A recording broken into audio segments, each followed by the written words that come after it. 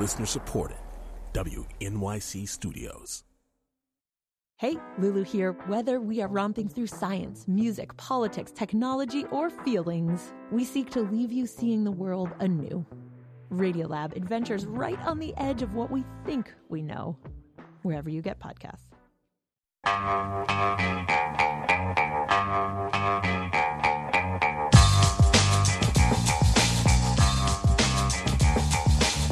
Brian Lara on WNYC, and as we think about this first anniversary of Sandy slamming into our lives, we want to know how your life has changed since the storm and what time of day you think about that the most. Post your story on our interactive digital clock at WNYC.org.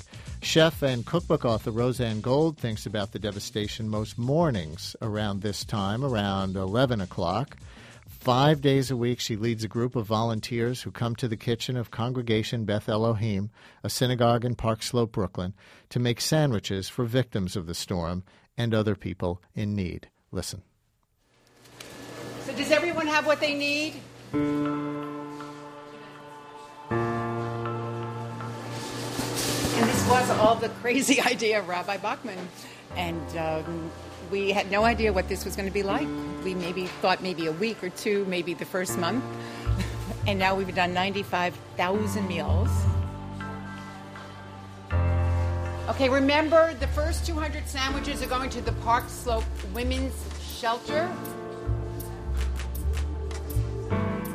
I've never really worked in a crisis situation before. I've certainly worked in openings, in restaurant openings, and I have cooked for large numbers of people. This had a totally different quality. It was like time stood still in some ways. There was a lot of sadness. There were people who came to work in this kitchen who had no homes. I mean, this just brought tears to our eyes, but they wanted to be part of the relief effort. Do they want apples? This place almost became addictive. You did not want to go home. You couldn't wait to come back the next morning and just be part of this. When food becomes bigger than just the food, but when it really becomes a source of real nourishment, emotional nourishment, it changes everything. So it's just wonderful to be able to have that feeling every single day that we come in here. And I think everyone who works here feels that way. There's no reason all the volunteers have to come back, but I think they leave feeling very valued and honored to be part of this operation. That was Roseanne Gold in Park Slope talking to WNYC's Fred Mogul. And again, we want to know how your life has changed after Sandy and what time of day you think about that the most. Post your story on our interactive digital clock at WNYC.org.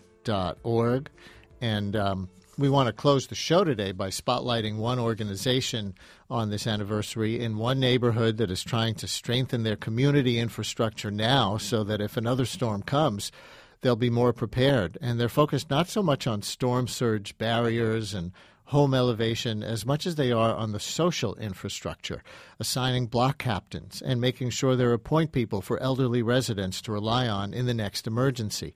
The neighborhood is the Rockaways, and the organization is Rockaway Help. Joining us is one of the founders, Jamie Jordan, who's also a journalism professor at Fordham University and at CUNY. Jamie, welcome to WNYC. Hi, Brian. Thanks. So you're from Bell Harbor, I gather. Yes. And I wonder how you would say the recovery is going there. How much is back to normal?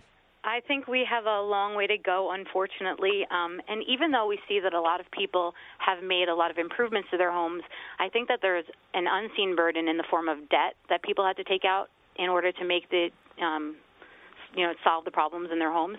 And then aside from that, we're seeing kind of bigger issues in terms of the infrastructure of Rockaway, in terms of coastal protection and the boardwalk. And we want to make sure that the community definitely has a voice in that bigger rebuild.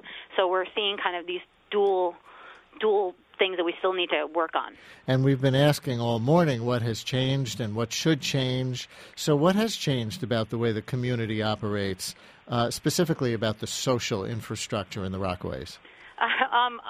Rockaway is the kind of town, I'm sure you know, that has been through its share of tragedies in the last decade or so, with 9/11 and then that American Airlines plane crash. So we're used to kind of coming together in a crisis, and it is a community of first responders, but Sandy seems to, since it hit really so close to home for every single person, we really are seeing a community that is coming together to help each other and to share information. So we're seeing a lot more attendance at community board meetings, a lot more civic engagement, because so many people want to make sure that our town is rebuilt, in a way that the community can get behind. You say you want disaster response to be more collaborative and led by locals. And from the sound of it, this is what happened a year ago, that the community banded together. You just talked about how previous tragedies left people kind of set up for it. How are you trying to systematize that? So we're hoping to build a system for community block captains. After the storm, we were concerned we didn't have point people that we knew could check on people on their blocks or just like in their immediate areas. It was hard for us to spread information since there was no cell service and there was no electricity, and there wasn't even really a way for us to run photocopies of things to, deliver paper by hand to deliver paper information.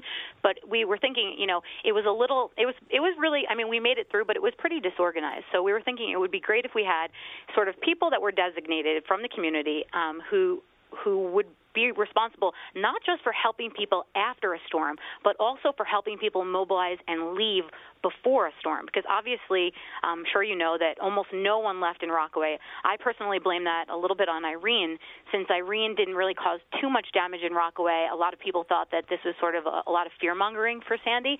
So even my parents, who left for Irene, wouldn't leave for Sandy.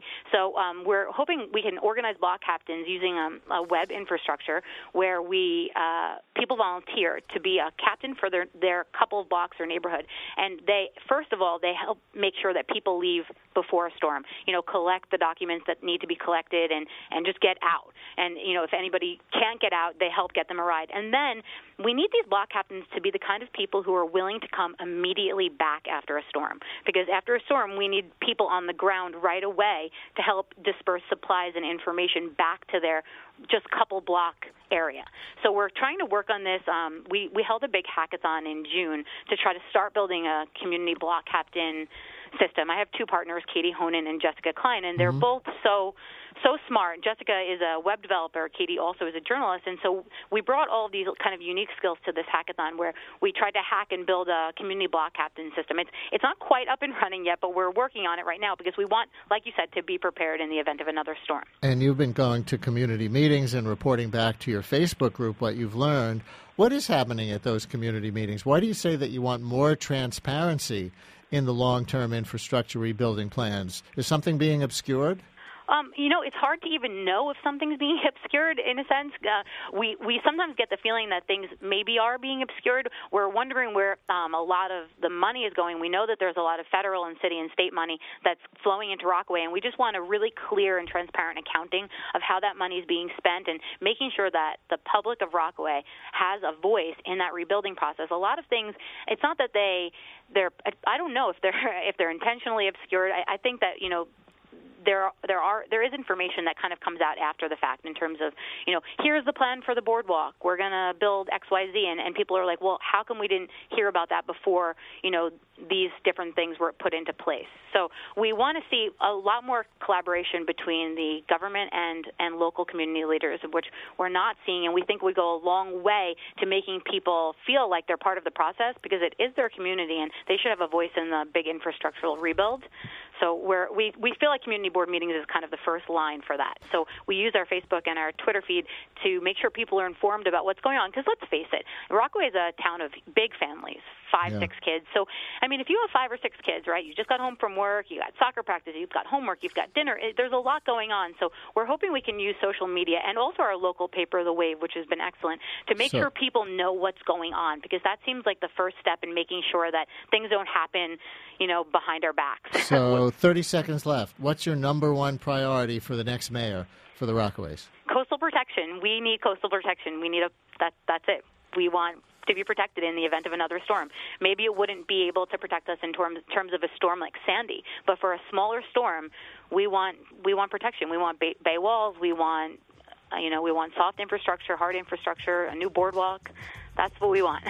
Jamie Jordan, one of the founders of Rockaway Help. She is also a journalism professor at Fordham and CUNY. Thanks so much for coming on with us. Thanks so much, Brian. On the Sandy anniversary and sharing your important work. Thank you. And that's it for today's show. Stay tuned for the Leonard Lopate Show. Leonard's got Donald Fagen from Steely Dan today. Also, Chris Ann Brennan, who talks about her long relationship with Steve Jobs. So good stuff coming up with Leonard Lopate. Stay tuned, everybody, and I'll talk to you tomorrow. Brian Lehrer on WNYC.